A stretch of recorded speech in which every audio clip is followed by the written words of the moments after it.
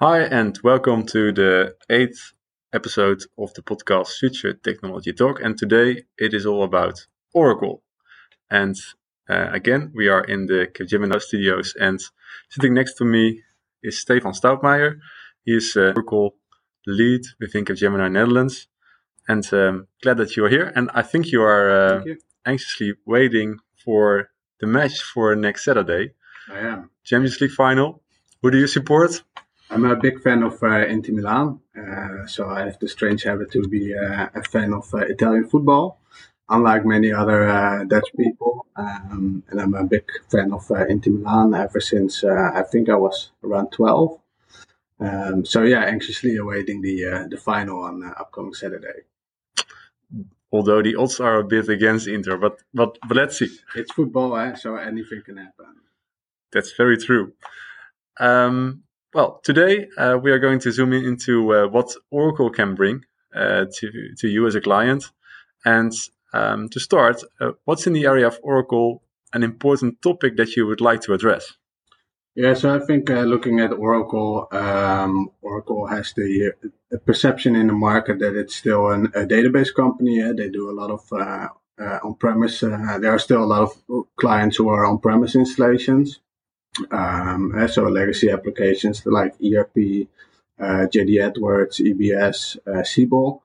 But Oracle has actually made a big transition towards the cloud through their entire stack.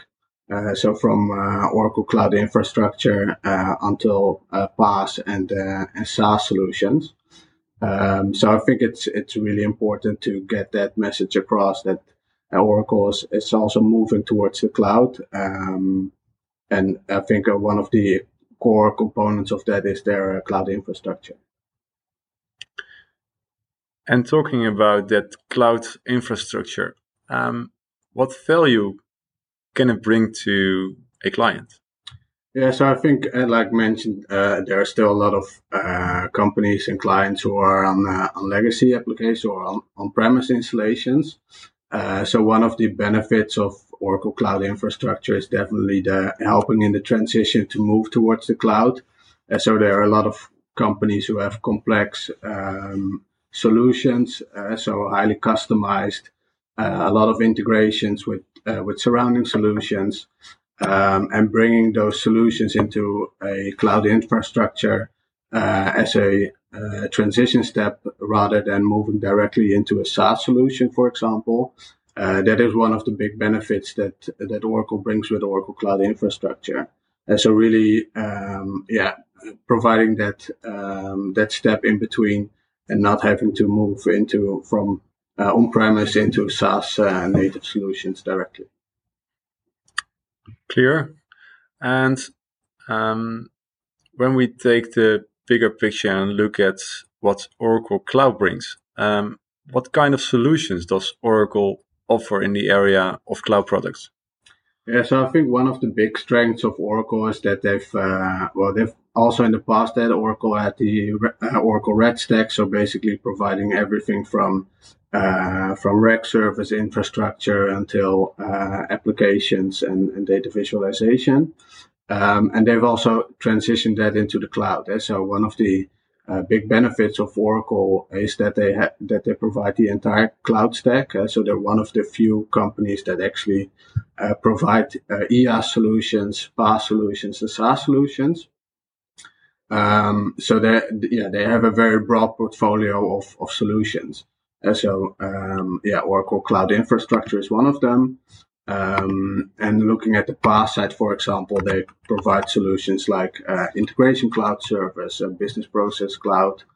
And on the SaaS side, they offer a variety of services from ERP until SaaS, or ERP and CX, but also HCM, for example. Yeah. So platform as a service, infrastructure as a service, and software as a service. Yeah. All things that Oracle can bring. And the full stack, that makes it also interesting for a client because you don't have to pick a best of breed, but you can definitely just pick the solutions that Oracle is offering and combine it, and that makes it a strong solution together. Yeah, and I think I what I usually do is I try to compare it a bit with Apple, for example. So if you look at Apple and their their ecosystem, it's quite similar to Oracle. So Oracle's building on top of Oracle, which makes the native integrations a lot better, which in the end helps for performance and integration purposes as well. And it's What are the benefits of native cloud solutions? You tackled it already because you have the full stack offering, but the specific benefits, can you add anything upon that? Yeah, so I think that looking at native cloud solutions, there are multiple benefits. So I think one of the most obvious one is the total cost of ownership. So looking at not having to have your own servers and infrastructure, but having that outsourced brings down the total cost of ownership quite significantly. And then next to that, you also see that once clients are transitioning from on-premise until into cloud native solutions, is that they also have a relook at the architecture and the solutions. And so one of the key criteria of having a successful native cloud solution is that you try to keep it as vanilla as possible, and that in the end helps a lot with maintainability as well. So you don't have to do extensive and very expensive, usually, upgrade processes anymore. And then next to that, we also, of course, have the security component. So, Oracle has, I think they have around 50% what they spend on research and development, but also security. And so they basically have a lot more people at their hand to work on security and keep their solutions as secure as possible, compared to that a client can usually do themselves. Yeah. So to summarize, it's on the one hand, it's the security. It ensures that you don't have any files when you go from one to another version. It's also important that you are always having the availability of the latest features because you have the latest version installed in your environment. Yeah. What kind of steps did Oracle take within their journey from on-premise to cloud so far? Yeah, that's a very interesting question because Thank you. Oracle has been a bit late to the party of their cloud journey. So I think, for example, looking at companies like Salesforce, but also Amazon and Google, they of course were on the forefront of cloud solutions, cloud native solutions, and Oracle has always been making a lot of money and had good on-premise solutions. So the need for them to transform into the cloud was a bit less than the smaller companies. But in the end, there was no stopping of actually moving to the cloud. And so everybody in the industry has seen that cloud is the new normal, and also at some point Oracle had to move along as well to not fall out of the market, and to keep on being able to innovate as well.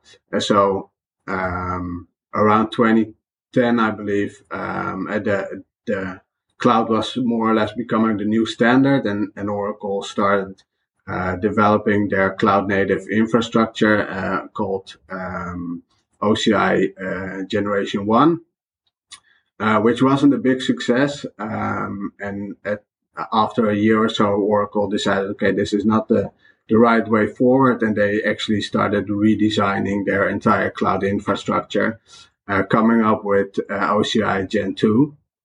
So Oracle Cloud Infrastructure Generation 2. And that has been far more successful and far more stable. And with their new cloud infrastructure, which actually has the architecture of building on top of their own solutions. And so coming back to the example of what Apple is doing, that is basically also what Oracle is doing. And so ensuring that everything is integrated well and built on top of each other to ensure the highest performance, but also, the best maintainability. And could you state that because in the past and still Oracle is having a very strong on-premise infrastructure, with also a big legacy, that is also on the one hand an advantage that they were so strong and they are so strong on premise, but it's also a disadvantage because it's more difficult to make a smooth transition, an easy transition from the strong on-premise stack to the cloud stack. Yeah, so so indeed it's an advantage, but also a disadvantage. So the advantage is, of course, that they have a lot of experience in solutioning and architecture, but on the other hand, you see that cloud is something entirely different than on premise. So not only on the solutioning part, but also on the way how clients choose their solutions. So where on premise it would be far more beneficial to go with a one vendor approach and have a full stack from one vendor and having to do less integrations. And well, with cloud native solutions and cloud solutions, it's way easier to integrate different solutions. And also looking forward to, for example, more headless solutions. You see that customers more often go for a best of breed approach, so that that makes the market and the way how clients choose their solutions a lot different than it was in the past. Yeah. Thanks. And what kind of market segments is Oracle highly involved in at this moment?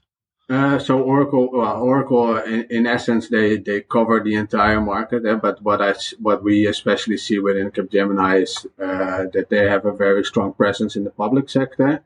So when Oracle was founded, their first client was the CIA, which had security very high, as a very high standard, of course. And that is something which has always been key part of Oracle's solution, that security is top notch, and that makes it such a very good fit with the public sector, where security is usually priority number one. And that is also what you see in the cloud offerings as well, that security is always priority number one. And then they start looking at the other components. And one of the examples is that Oracle is really investing into their cloud infrastructure for the public sector as well. So where most of the cloud vendors provide a public cloud solution, Oracle also offers the clouded customer solution, but also they have specific government cloud regions, specifically tailored for the public sector. Yeah. So I think so. On the one hand side, we have the public sector, and I think another market segment where Oracle is very strong is in the B2B market. And so Oracle offers especially looking into SaaS solutions, for example. Oracle has their Fusion platform where they have all of their SaaS solutions based on, and they're more tailored towards the B2B processes. So from ERP, financing, but also supply chain and order management until B2B sales and B2B service, more or less.